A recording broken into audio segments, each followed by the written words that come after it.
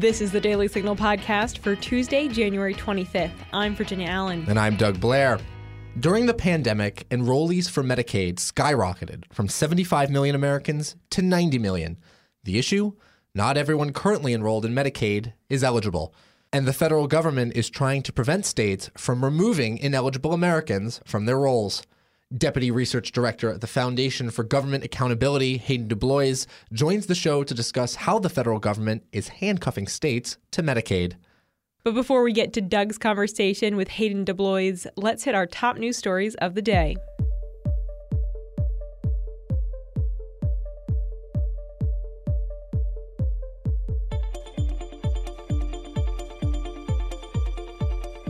The Supreme Court has agreed to hear a case challenging affirmative action in higher education. Affirmative action is the practice of showing preference to individuals who are a part of a group who have formerly been oppressed. Some colleges have been known to use affirmative action in their admissions process, accepting students not based solely on merit, but also taking race into consideration. The group Students for Fair Admissions filed a lawsuit against Harvard and the University of North Carolina, claiming that the schools discriminate against Asian American applicants in the name of affirmative action. The High Court announced Monday that they will take up the case, which has now been consolidated. The Supreme Court is expected to hear arguments for the case during the next term, which starts in the fall. If one California legislator gets his way, children aged 12 and older would be able to get vaccines without their parents' consent. On Thursday, California State Senator Scott Wiener, a Democrat representing San Francisco, introduced the Teens Choose Vaccines Act. In a press statement announcing the bill, Wiener wrote, "Giving young people the autonomy to receive life-saving vaccines, regardless of their parents' belief or work schedules, is essential for their physical and mental health. COVID-19 is a deadly virus for the unvaccinated, and it's unconscionable for teens to be blocked from the vaccine because a parent either refuses or cannot take their child to a vaccination site. Currently, California law prohibits minors aged 12 to 17 from receiving a vaccine without parental consent. An exception to this law applies to vaccines for sexually transmitted diseases." 7 Virginia school districts are suing the newly elected Governor Glenn Youngkin over his executive order that gives parents the right to decide whether or not their child wears a mask at school.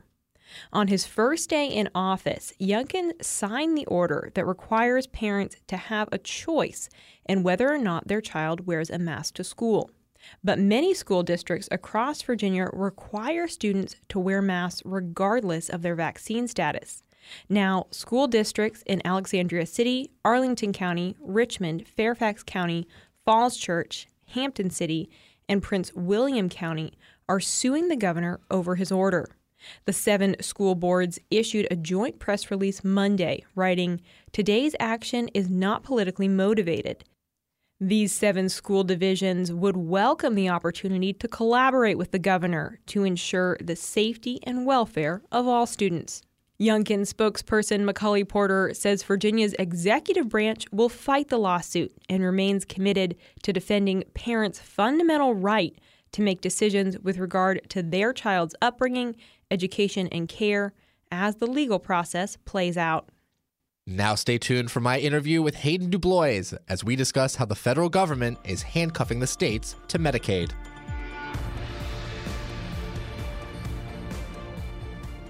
The Heritage Foundation has a new website to combat critical race theory. CRT, as it's known, makes race the centerpiece of all aspects of American life. It categorizes individuals into groups of oppressors and victims.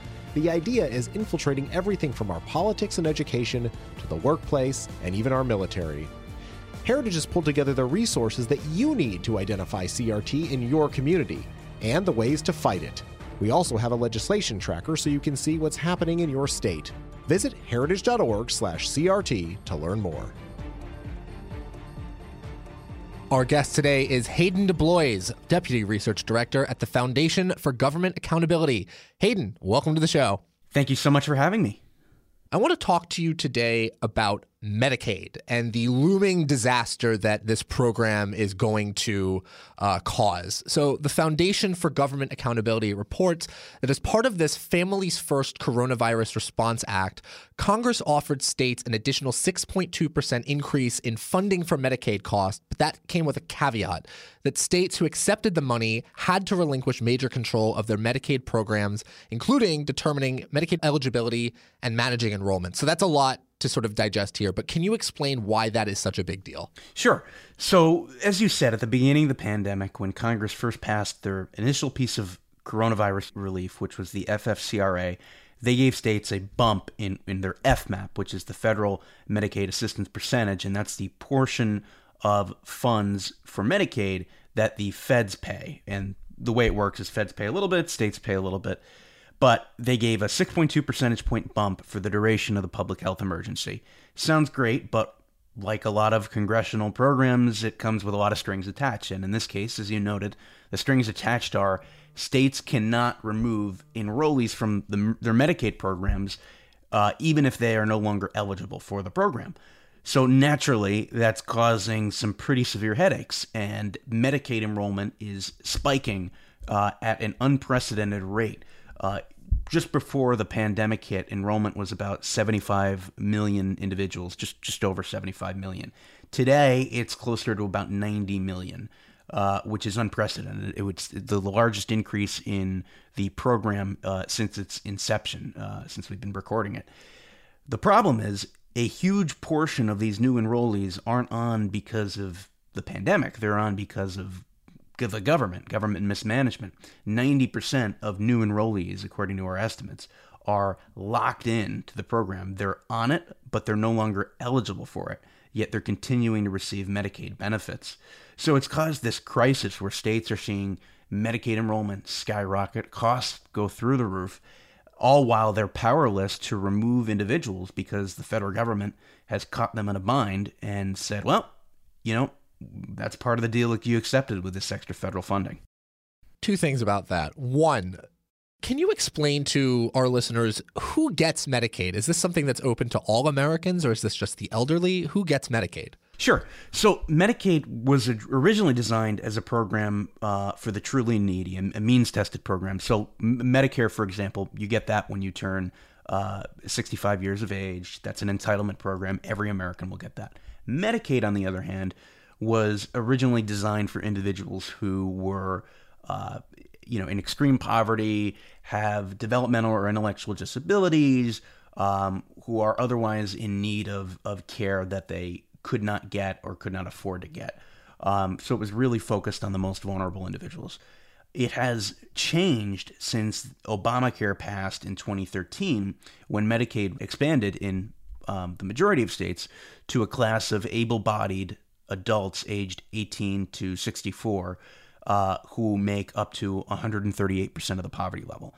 So as a result, now of the roughly 90 million people on Medicaid, 20 million or so are able-bodied, working-age adults who make up to 138% of the poverty level, who otherwise don't have any conditions that would have previously made them eligible for Medicaid. Does that mean, though, that these people who needed it, was this program actively serving them in a way that was like getting them the medical care that they needed? Or was this a program that is like a lot of other government programs where it's kind of just, it's there to say that we're doing something? Well, it's an interesting question. So it is there so that we're doing something, but they are doing things. They're just doing the wrong things. As Medicaid was expanded to this whole class of new able-bodied adults, the folks who are really in need of it have paid the price. There's, I think, roughly now 650,000 Americans with intellectual or developmental disabilities who are aged and in need of in-home care, who have underlying chronic conditions, who are all stuck on Medicaid waiting lists, many of whom have been stuck for years, while this new class of able-bodied adults were sort of pushed to the front of the line. So that has come at the expense of these individuals who are truly in need of Medicaid assistance but aren't able to get it. Meanwhile, we've got, according to our estimates, millions of people on the program who aren't even eligible, while these individuals continue to wait. and thousands of whom of these individuals with chronic conditions have actually unfortunately passed away on these waiting lists over the last 8 years since Obamacare was first implemented. So it's been distorted into a program that has veered from its original mission of serving the most vulnerable and has now become, honestly, more like a welfare program that's serving individuals who it was never originally intended to serve. And now, thanks to these new congressional restrictions, people who aren't even eligible for the program. Let's go back to those restrictions. Why were those provisions and the restrictions themselves inserted into this bill? What was the aim here? Well, to be frank, I think it was very much a hidden provision that a lot of folks did not know was buried in this piece of legislation that was hundreds and hundreds of pages long. If you ask the individuals why they put it in there, they'll probably say, well, it's a pandemic and we need to make sure people have healthcare coverage, which is a noble goal, but blanketly putting them onto this massive welfare program without adequate safeguards to make sure they're eligible isn't exactly the right answer.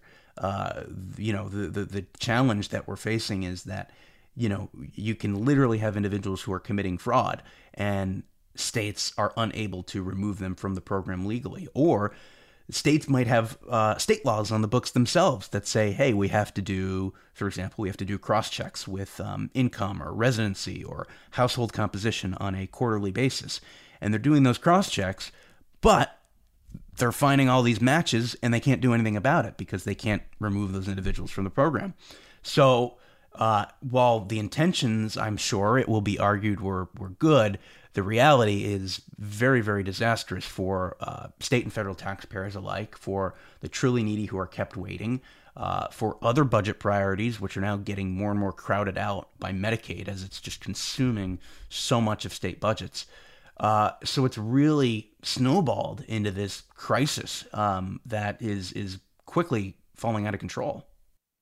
Did any states bite and take this increase, and have we seen any impact from those decisions to do so? Yes, every state has taken the increase, all 50. And oh, wow. Yeah. So we've seen that with the reflected in the enrollment trend. Again, bumping from 75 million people on Medicaid just before the pandemic to about 90 million today, which, again, that's 15 million new people. That's basically the largest increase in the history of the Medicaid program in such a short period of time. So we've seen that.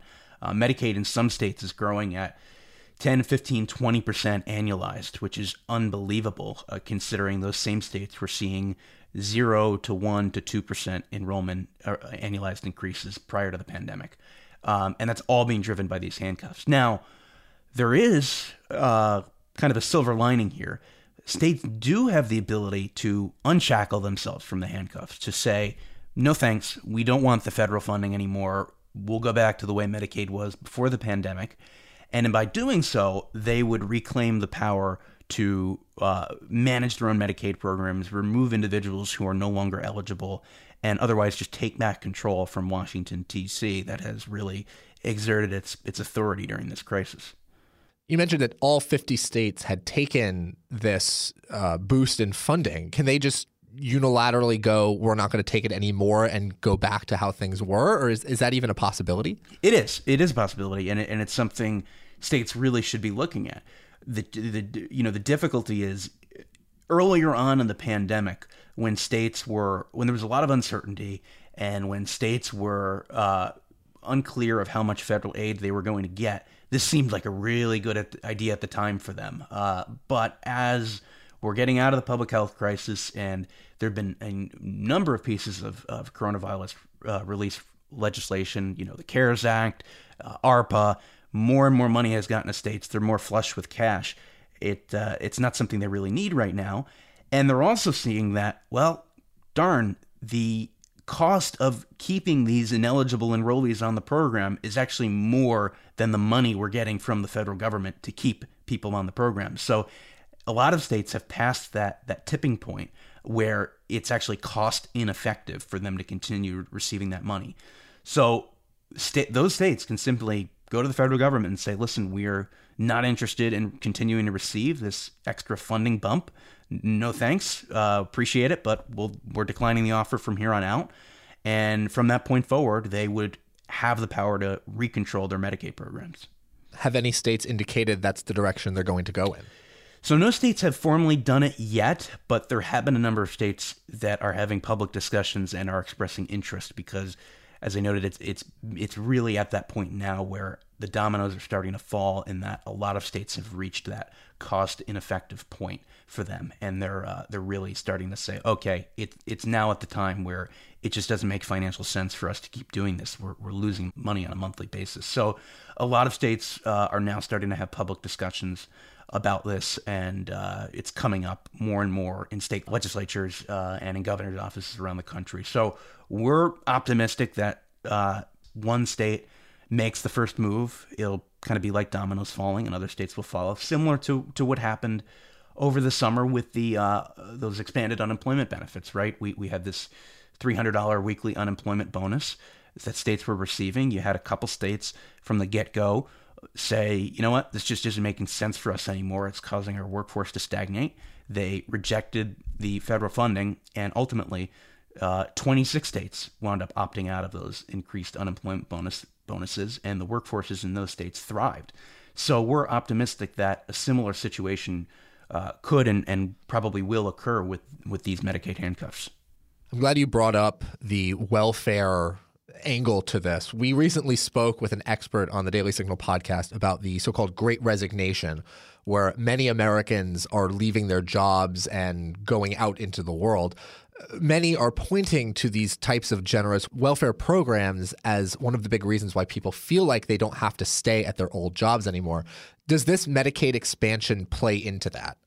Yes, that's certainly a huge part of it. I mean, we at FGA about a month or two ago released a paper on if you stacked up all the different welfare and welfare-like benefits in the country and compared it against the minimum wage and the median wage in those states, how would it look? And nationally, for a lot of folks, it makes much more sense financially to stay on welfare than it does to return back to work, which is especially concerning when you realize a lot of these welfare programs don't have any work requirements in place, that's Medicaid, or have had their work requirements indefinitely suspended, like the food stamps program.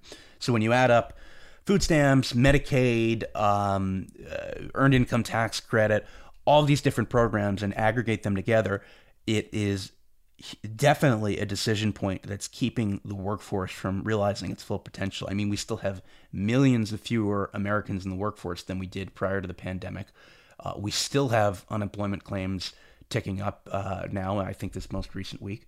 We still have our labor force participation rate well below where it should be.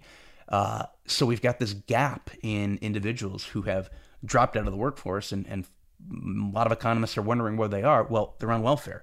Because welfare rolls have spiked at the same time the workforce has seen its numbers plummet.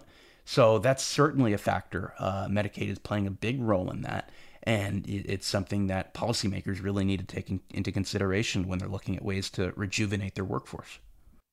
Would policies like this Medicaid kind of tie-in where you're not allowed to leave the program, or they're not allowing states to remove people from the rolls, eventually lead to something like a single-payer healthcare system or Medicare for all?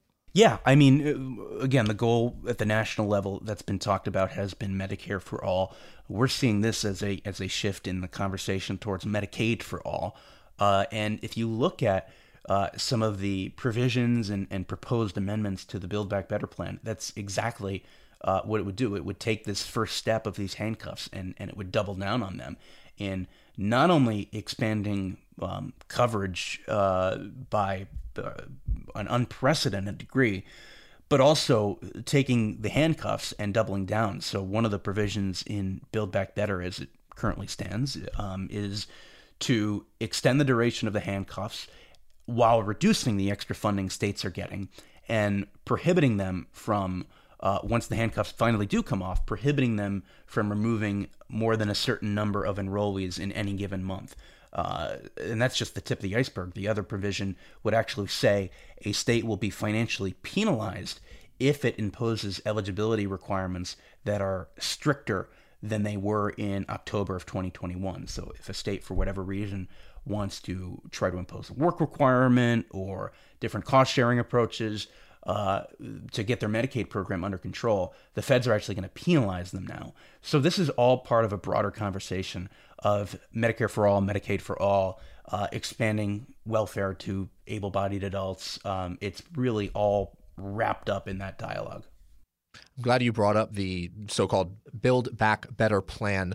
One of the things that everyone argues about this plan is that it has an enormous price tag. It's sort of unprecedented in the amount of spending that would be required for this to go through. As it stands now, how much does Medicaid cost Americans in taxes each year? You know, I would have to look at that number. I don't have it off the top of my head, but it is close to $1 trillion each year, and it is certainly one of the largest federal programs out there. And it's something that is only increasing as a share of the budget. I mean, one of the things we track at FGA is what percent of state budgets are consumed by Medicaid. And it's been slowly ticking upwards and upwards and upwards over the last several years to the point now where between one in every four and one in every $3 spent at the state level is being spent on Medicaid. What's even more scary as part of this is the federal government recently released its updated improper payment estimates for Medicaid. So that's the proportion of Medicaid spending that is spent improperly, either on fraud or administrative errors or individuals who are mistakenly kept on the program even though they're no longer eligible. And that rate has ticked up to well over 20%. So more than one in every $5 spent on Medicaid is spent improperly. And of that 20%, 80% is due to eligibility errors, individuals who are not eligible for the program. So that kind of wraps this whole conversation around full circle when you consider that Congress is literally telling states they can't remove ineligible individuals from the program. But in some states, it's even worse. In some states, it's quite literally close to 50 cents on the dollar is spent improperly. So when you hear about a program that's costing hundreds of billions of dollars, and of that, one in every five is spent erroneously, that should really be raising some eyebrows in the minds of federal and state policymakers as they, as we start to get out of this public health crisis, as we start to think about ways we can move forward. Has the federal government responded to those numbers? That just seems egregious. They try to dismiss it and minimize it as much as possible, which is especially considering that just 8 years ago, the improper payment rate was about 5%. So it's gone up from 5 to about 20 in 8 years, which is unbelievably frightening for all taxpayers and for all policymakers. But the federal government doesn't seem to care all that much. In fact, they don't release the state-by-state improper payment rate data. They bundle it all together in a national rate and pump that out.